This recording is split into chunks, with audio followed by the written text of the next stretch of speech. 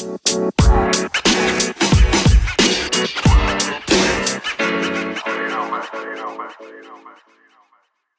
this episode of Teg Talks Business, I have the pleasure of speaking with Donna Phaneuf, President and Lead Design Principal with Via Design in downtown Norfolk.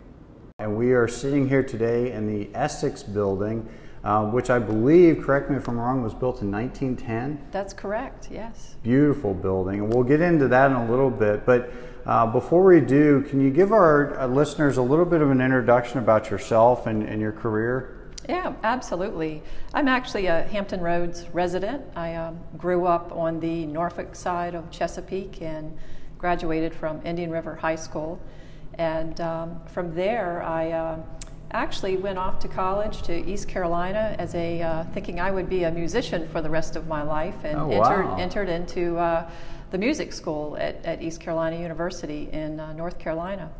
And interestingly enough, given that music was the most dominant element in my life as a young person, I got at school and I started to realize that maybe music wasn't what I needed an actual degree in to continue with for the rest of my life, but that I love the arts in general in so many ways. And you know, I had always been one to make things out of something that repurposing things around the house, drawing, cutting, and just manipulating all kinds of material, be it sculpture or in drawing medium. And I just decided that perhaps architecture would be a better path for me, not knowing exactly what architects do and what architecture is really all about. It just seemed like it might be a good home for me. And I'll never forget the day that I had to confront my parents and inform them that I was thinking of changing degrees in my first year of college, because I felt that I would take the wrath that no one would ever forget for this. But super interesting. Parents are magical in so many ways, in that by the time I had sort of mustered the strength and the ability to sit down and have that chat with them, they never skipped a beat. Wow. They just sat there and looked at me and they said, "That's great. We always knew this." That's awesome. So they just afforded me the luxury to do the research and accepted the idea and gave me that freedom to look into the architecture school at Virginia Tech. Okay. And go Hokies. Go Hokies, yes. You bet. Yeah, we've got another Hokie here in the room. I like it. So we organized a trip to the College of the College of Architecture, and we went to the School of Admissions and met with the admissions dean and sat down and had that chat and tried to figure out how could I come in to the program, you know, after having started college for a year. And so this was back in 1978, of course, so things were very different in terms of the way universities and colleges ran,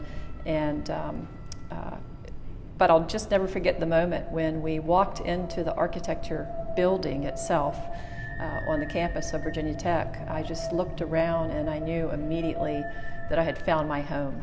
So I'm a really fortunate one that at a very early age, the age of 19, I guess it was at that point, 18, 19, that I knew that I had found my home and that this would be it, and there was no looking back. And since then, there hasn't been any looking back. It's just been looking forward. Did you have that kind of natural artistic ability, or was it more the nuts and bolts and the numbers portion of it that was more what you saw in all of that? Yeah, actually both. Both. I have. I just realized really, really young that I had the ability to imagine things and then sort of see them before they really exist.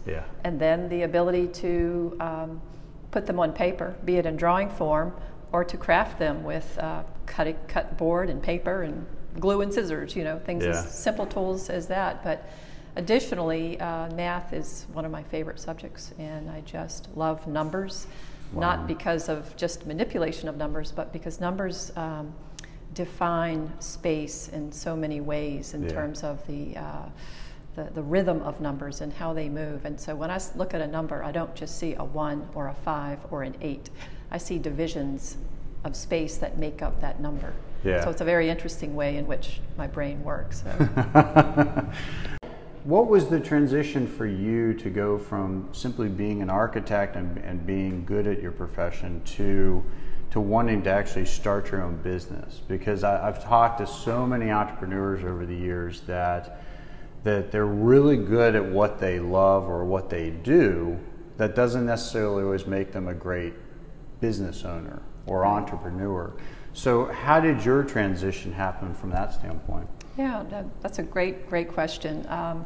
Again, I think I had a little bit of an unusual start in my career, which provided a spark and an energy and an insight into the possibilities of the profession that maybe many folks don't ever have the opportunity to have. And that was when I was at school at Virginia Tech and coming into my 5th year, my thesis year, my professors had asked if I would be interested in a job in Switzerland. That wow. They had a colleague friend who had a small practice over there in Basel, Switzerland, and would I be interested in going as an intern? And of course, you don't turn down invites like that. So, yeah. So I completed my my thesis work early and graduated from Tech early in the 5th year, and okay. didn't attend my graduation, and left and went to Switzerland to take wow. this job offer. And so that was my first segue and exposure to actually working in the profession. Yeah. And of course, you can't stay in Switzerland unless you marry somebody. It's a closed citizenship country. Wow. So okay. my time was limited there. It was just under a year. Okay. And upon returning to this country, you know, I took a job here in Norfolk with a very old established firm. And it was actually Williamson Tazwell, who we'll talk a little bit more about that and some of those influences later on. Worked with Brad Tazwell. And so, you know, U.S. firms, particularly, we're going back into the early 80s here, very different than the Swiss Experience firm. And so I worked at Williamson Tazwell for a little while, and then worked in another firm here locally for a couple of years. And after that first 5-6-ish years of entry into the profession, I just thought to myself, you know, I'd really like to get back to the spirit and the roots of design theory and approach that I was exposed to in Switzerland. Okay. And I knew that I wasn't going to get that in the firms that I was working in at that time. So I just, I'll call it not really knowing better, and not knowing better and not knowing what I was doing, just took the leap. Wow. And I had established a couple relationships with some clients while working in other offices, and had actually had the benefit of experiencing what is it like to find your own client and then work on that work. Gotcha. So I had, again, sort of very early on and exceptionally uniquely tasted what it's like to win a client, you know, to smell the work, win the work, and then be able to do the work. That's a process that not many architects actually ever are involved in. You know? So I had that entrepreneurial spirit down inside and just didn't really know it. But then I started to put it all together and realized that, you know, I can see the work opportunities before they really exist. And I can approach the individuals or the company or whatever the form is of that opportunity and start to talk to them about it and help them to start to imagine how can they make this happen.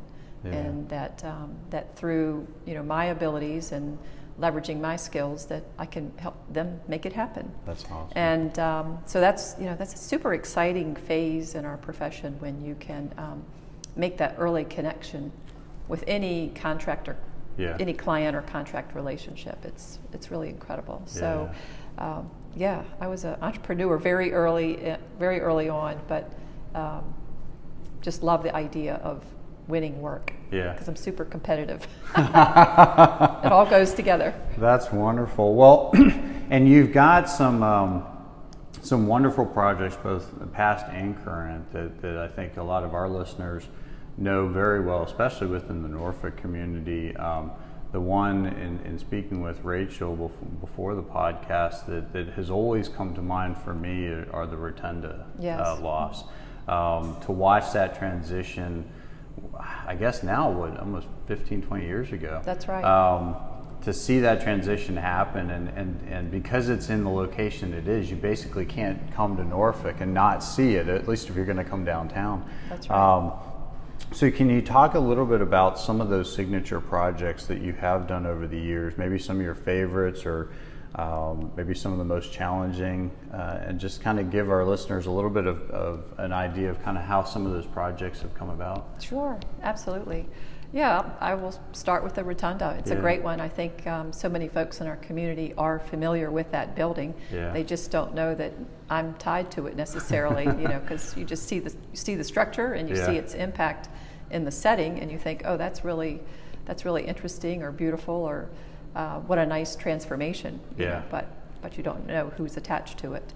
But yes, the owners of developers of the building approached me and thought that they knew that the way the building used to look prior, that this building was going to need a special effort and a special muscle on it to bring it to this new place that they were imagining. And they did have great vision and great foresight, and really wanted some design talent, to help them get there. Yeah. So that's why they gave me the call and made the ask, and of course I jumped on that too. Yeah. So timing is everything. Yeah. I love the most recent Daniel Pink book called When, W-H-E-N. It is a fantastic read, and I can't tell you how true that rings to so many of the moments that have been game changers in my life. Yeah. And the Rotunda is one of them. That's great wonderful. People with a great vision that wanted to take basically what was considered an eyesore here in the middle of our newly redeveloped downtown. The mall had been complete not too long ago, and then here sits this super ugly, outdated, and derelict building that the city officials wanted to basically tear down and get out of view. And these folks wanted to just have fun and see what they could do with it. So that's what it was all about, taking an eyesore and transforming it into an icon. Yeah. And I think they've done really well with that project. Absolutely. It would almost seem weird anymore not to have it as part of our downtown. Yeah, you're true. It wouldn't seem right anymore. It's so true. So, and there are not many opportunities where architects get to work on round buildings. This is especially round in which you're living in them too. That's right. I've actually had a few friends that have actually gotten to live in those, and they said it's the uniqueness of the space is worth so much from the standpoint of just getting to experience that, combined with the environment obviously that they're living in as well, just because it is downtown, and so close to everything. Are there any current projects that you're working on that you're particularly excited about? Oh, absolutely.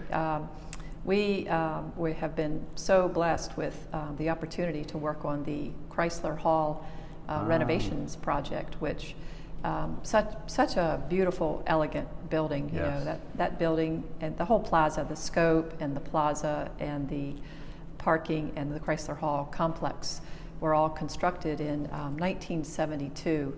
And the architect for that was Luigi Nervi, who is an Italian architect located in Rome.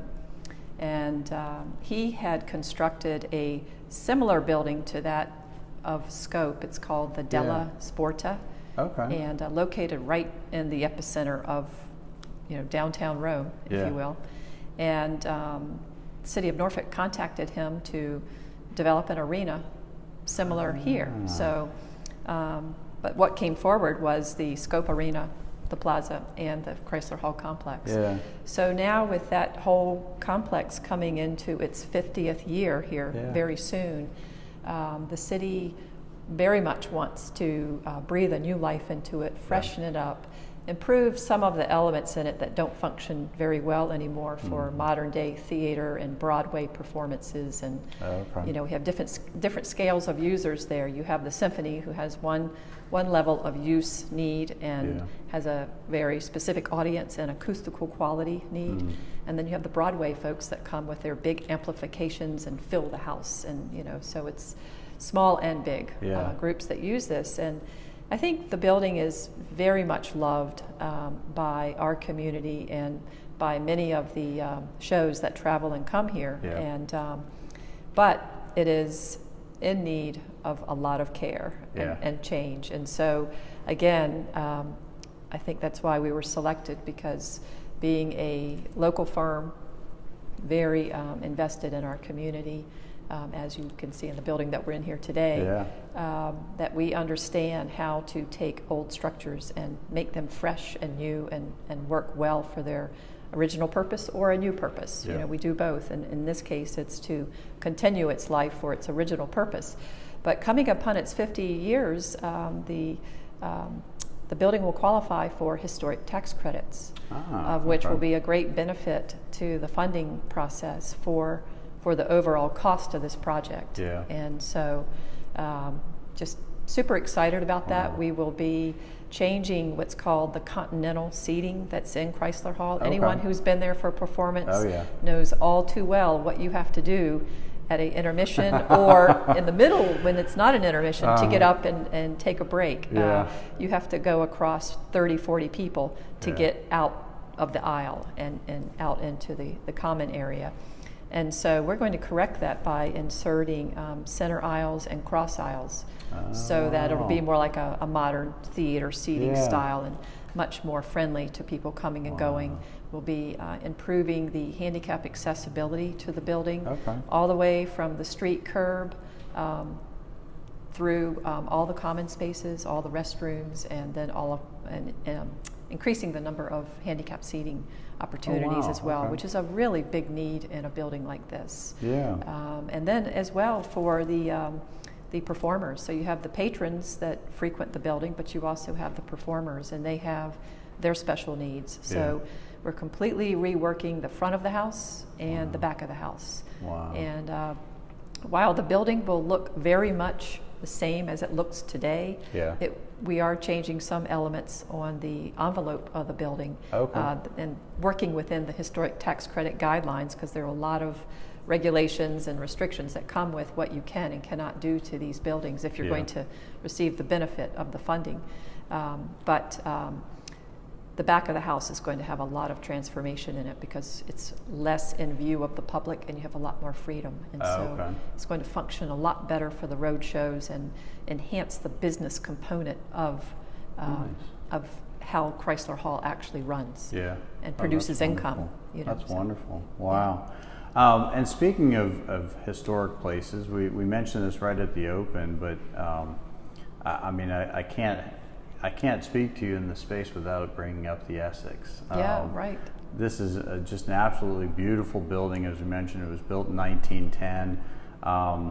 And just sitting in here and speaking with you and getting to know you, and since we started the podcast, it's so evident that you have been able to combine your love for the traditional architecture, but also combining it with the culture of your firm and the people that work in the space. Can you talk a little bit about how that transition took place and how you took it from what we all knew from decades ago to where we are now and where we're sitting in the space? Absolutely, absolutely. I mean, one of my loves is the joining together of really modern architecture, which is one of my favorites. But I also love history and historic architecture as well. And so anytime there's an opportunity to marry the two together and figure out how to find that balance, it's a great moment and very exciting piece of work for me personally. And of course, as my company was approaching its 25th year anniversary, I had been moving towards expanding the ownership of the business, because I had been the sole owner for that duration of time. Yeah. But knowing that as you age, you want to be able to move on and do other things, and without having to close my doors for business on the day that I retire someday, Yeah. I knew that I needed to get in gear the idea of adding partners and shedding some of my responsibilities and bringing other people along in the business. So as a component with expanding the ownership, I was looking for a candidate site, if you will, where I could move my company and have it become a new launch pad for this new day, this new moment, and the next 25 years, if you will. So as we progressed to celebrating our 25 years of being in business, we spent most of our energy looking forward versus looking back. Yeah. So that whole announcement had a little bit to do with look who we are and what we've done, but more so about look at where we're going and look at what we're doing now. Yeah. So this building, in all of my search in the downtown properties, which at that time, 5-6 years ago, there was quite a mix of offerings, on the table. Yeah. And this building just seemed to be the perfect candidate for that effort and that investment. Yeah.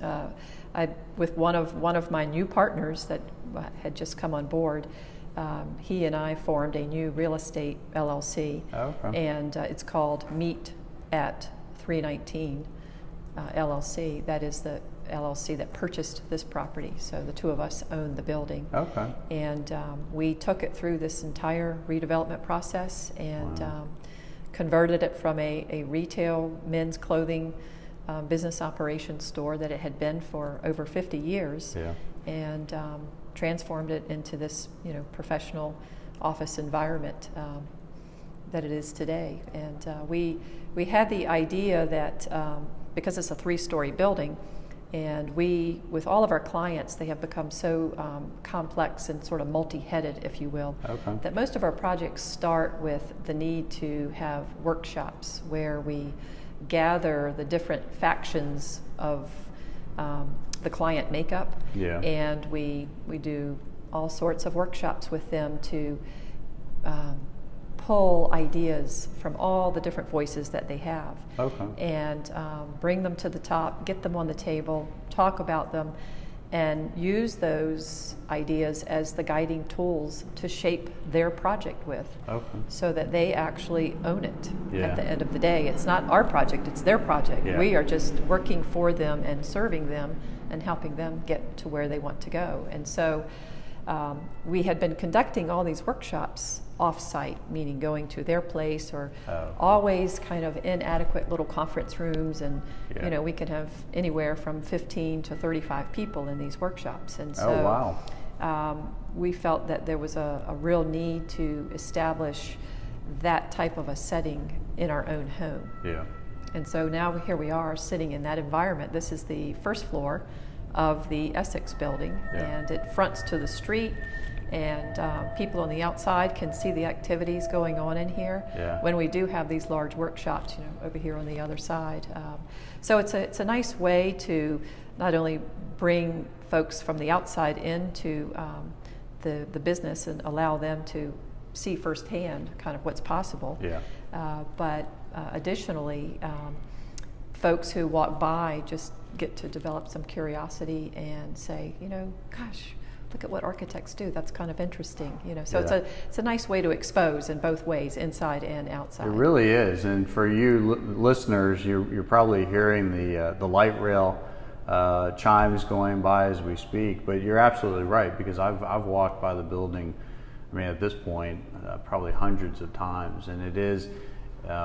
It almost makes you feel like you've brought the outside in and the inside out. So this redevelopment is really the pinnacle of my career. To date, it's not only do I own it personally, but it's a true demonstration of all the skills that I've accumulated over the years, and a super expression of my own natural talents and interest and passions. You hit the nail on the head when you said the outside is coming inside, and that rings so true on all of my projects. If you were to dig down, particularly into some of the more recent significant public contracts that we've had, all of our projects are full of daylight and bright and open, and they feel fresh, Wow. on the inside and the outside. So it's a great modern, future-oriented type feeling. Yeah. And but this building particularly, we wanted to develop it also as a model for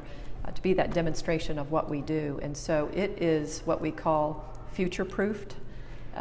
It is a 110-year-old building that will have a life for another 100 years. We inserted into this building in a seamless and semi-invisible way super technology in that we partnered with Siemens in the wow. redevelopment here, and they were so excited about what we were trying to do with this project that they decided that they wanted for us to be a beta site for Siemens. Oh, and so today that is exactly what we are. All of our building automations are super high level, energy efficient, and fully integrated. So the lighting, as we're sitting here now and the lights have gone off, all of the lighting is in motion sensor detection, Okay. but it's also programmed through these little touch pads that you see. We don't have any switches or anything of that sort in the building. Okay. Everything is digital and electronically controlled, and not only can it be controlled at the touch pads that you see locally within a given space, but Siemens in a remote fashion can organize the building and play with it and test drive new Wow. innovation softwares that they want to take to market. Yeah. So there are days here where something goes a little weird and people are going, this doesn't work anymore, and that's down, and this is on, and why is that on? And Blair, our operations director, everybody sort of carries those comments to her, and she funnels them back to Siemens. Because then they have to reset things. Okay. Because sometimes when they're test driving things remotely, they don't know what they are disrupting here. And so there are little disruptions that occur, and Gotcha. it's just become a part of the norm that something quirky or weird is always happening, but it's because there's a little gremlin on the other side of our systems Yeah. testing and playing elements. Wow. So yeah, it's really an amazing venture for both Yeah. Scott and I. But even that probably adds a little to the overall culture and feel of your team and your space. Completely. And, yeah. Completely. It's very much a part of what makes us super unique. Yeah. Super unique, not only locally for sure, Yeah. but within our industry. Wow. Yeah, Wow. without a doubt. I don't think that many firms of our size and character shape, are afforded the opportunity to do such a venture. Yeah. You might hear of that with the very, very, very large Mongo firms, but not firms of our character. So That's wonderful. Yeah, it's really Well, fun. And speaking a little bit about the culture and in doing some background information, I came across something that you discussed called the PSPs, products, services, and processes. And prior to the podcast, you and I were discussing, because one of the things that I found in researching it is that I was impressed that while you use it for your processes in your firm, to me it came across as something that would be relevant to literally anyone listening to this that's in the business community. So would you talk a little bit about the PSPs and kind of how that came about and how you utilize that in your day-to-day? Yeah, absolutely. It's really all about the way that we work and the way that we work with our clients.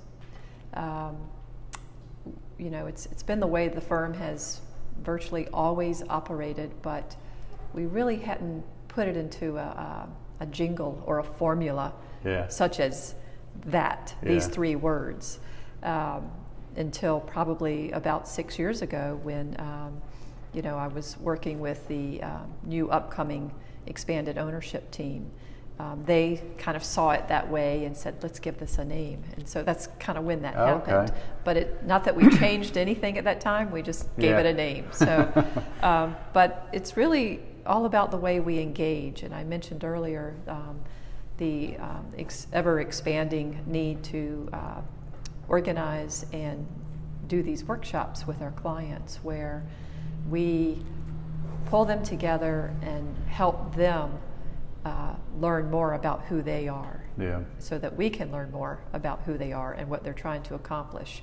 And we have lots of props that we use to do this. Okay. And it's a very playful time. There's always things that they can put in their hands and move around, and they're actually designing the building in a way, and they don't even know that they're doing it while they're doing it. And so, be it little blocks that we have that they'll move around on the tabletop, or we call it paper dolls, little cutouts, and it gets very exciting for them, because so many people, number one, never have the opportunity to really work with an architect and don't know what architecture is, just like I didn't when I went into the profession. But then once they get to experience that, it just becomes super exciting, and you can see them in the process of these workshops, the excitement on their face, and they just forget all about kind of who they are and what they do. They just start designing. And they don't know, they lose the fear of the fact that I'm not a designer, I can't design, I don't know what I'm doing. They immediately just engage in these activities that we have, and start putting it on the table. And the coolest thing that comes out of it is that, of course, we always recap and reveal to them what they've just done. Like, look at yourself, look at your own powers that you have here. And we identify for them the value of what they have provided us, all the little nuggets and jewels that we pick up and then we take and move into the actual design. And in the time that we get with them in the next round or two, they begin to see their own words coming forward, in the building design itself. And you'll often hear within the room one or two of the individuals go, "That was my idea. That was my idea." And then you know that you have success, because they are owning it. And then the minute they walk into the built building and they really see the reality of what they did that day, moving things around on the table or participating in the workshop in whatever form, it's such a high-spirited moment, because they'll never forget it for the rest of their life, that they had that great touch and rub with an architect, which is rare, and that they had such a great takeaway from it. So that's what the PSPs are really all about. You mentioned it a few seconds ago, but that's exactly what came to mind as you were talking about, was creating ownership in a process that I may not be able to put my images on paper. I may not be the architect, I may not be the builder, I may not even be the movers that get us into the space, but I still feel like I had ownership in what eventually became our space with which to work in. Right. So it's that ownership aspect of it that's wonderful. And for me, that's just super important with everybody that I work with, in whatever way I work with them. So here with the office staff, if you're working directly with me one-on-one, you need to be owning your work. I own everything I do. I've always owned everything in my life, and stand behind it and take it to a level where I'm proud to stand behind it, or don't do it. And so everybody working with me, I think, knows that they need to step it up and own what they do. But it's one of those elements and energies that I definitely convey to my clients, that I'm not the owner of this at the end of the day. You're going to be the owner of it. You're the one spending all your money on it, and you're going to be living in the space. I'm not. And we want to make sure it fits you like a glove, and it's everything that you want, and that it represents your business and helps your business function better, whatever type of business it is. And at the end of the day, the ultimate result is that it becomes that branding tool for them. And that we have captured an essence of their business type, whatever it is, governmental or private. But we've captured an element of that and brought identity to it that allows them to kind of put the building forward, or the space forward, as who they are. And so I use the phrase branding by design, and that's really the ultimate goal in all of our design efforts here. So I think it's definitely a differentiator for this firm, and it's been one of the success indicators for why the clients that do call us. We don't just do any project for any client. It's our work is becoming more and more specialized as the company ages, and its foundation continues to strengthen. This coming year we're coming into our 30th year of business, and in the world of architecture and design, a 30-year-old business is still a babe in the woods. You Yeah. know, we still are young and trying to figure out our way, and we'd love to say we have everything ironed out and all the wrinkles, you know, gone and everything working, and that's not the case. So, but you know, we continue to pay a fresh mind forward, and we stay open for new ideas and thoughts that younger staff have here and that they might rub shoulders with or become exposed to on the outside that they want to bring in. So it's a fluid environment, and we're trying to stay on the edge and out front all the time, not for the sake of doing it, but for the sake of bringing better service to our clients and having, you know, the best design possible. That's wonderful. When we do come back in 5 years, 10 years, what do you see in your mind as an architect? What do you see as the future? Wow, what a question. Yeah, you know, boy, this year being one of the strangest years of my life. I was going to say, if I was going to ask you of all the years. I think, you know, I think all plans are looking different these days just because this year in and of itself, it has changed everybody's life in ways that no one had even imagined or certainly couldn't have seen coming. And it's all happened so abruptly, which anytime there's normally change on the horizon, you can kind of see it and you can kind of start to put your plan together and work towards it or away from it, whatever way you're imagining you need to go. But in this case, that didn't happen. So, you know, seemingly every component of our world is looking different, but clearly I think that the importance of having an architect involved in planning in more levels than just buildings is going to become more prevalent. Gotcha.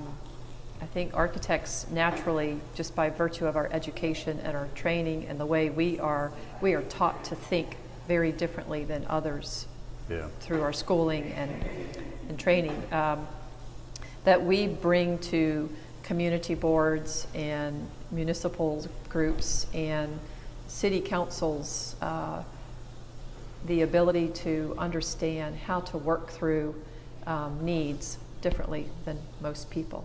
And so I'm very hopeful that our voice as a profession will become more present, you know, in the community in all sorts of ways. I know that I personally and a few of my partners here are very active in community boards. I have always believed strongly in that, so that won't be new for me, but I'm hoping sort of industry-wide that we as professionals start to step into a more influential role as planners to help get through all sorts of things, and COVID being no different. And in fact, I know that our profession has really stepped in to help with all of the emergency shelter needs in the hospitals and the instantaneous adaptations of buildings that weren't planned to be a recovery center. And, you know, that quick conversion, because we have the skills and we can put it out there and offer and lead. So that's wonderful. I think. So I'm going to wrap up with just a fun, off-the-wall thing. In doing my research, you said that your dream dinner party would be Albert Einstein, Theodore Roosevelt, and Steve Jobs. Oh, wow. So my question is, who would be the fifth at the table? Woo, my husband. My husband, I owe so much to. He's such a cheerleader and a supporter, and I think it's not an easy profession, and there's some really high moments and some really low moments, and you really need that cheerleader present when you have the low moments. And that's awesome. He has, you know, always been there to help me have the strength and the courage to keep going no matter what. That's wonderful. Before we wrap up, I just wanted to make sure for those who do have an interest in working with you and your team, what is the best way to reach out to you and connect with your team? Yep, just call me. Okay. I'm super responsive. I respond to emails, text, phone calls. Always available. We receive a number of things that come in from the internet, and Rachel here will forward them to me. Somebody might log something on the website. Hi, I'm interested in doing this. Can you call me? So we're very responsive, and we always investigate the opportunity. Yeah. Well, thank you so much. I have thoroughly enjoyed this. Yeah, me too, Tish. I'm so grateful for the opportunity to come in and experience this space with you and give you an opportunity to reach out to our listeners. So thank you so much for your time today. Awesome.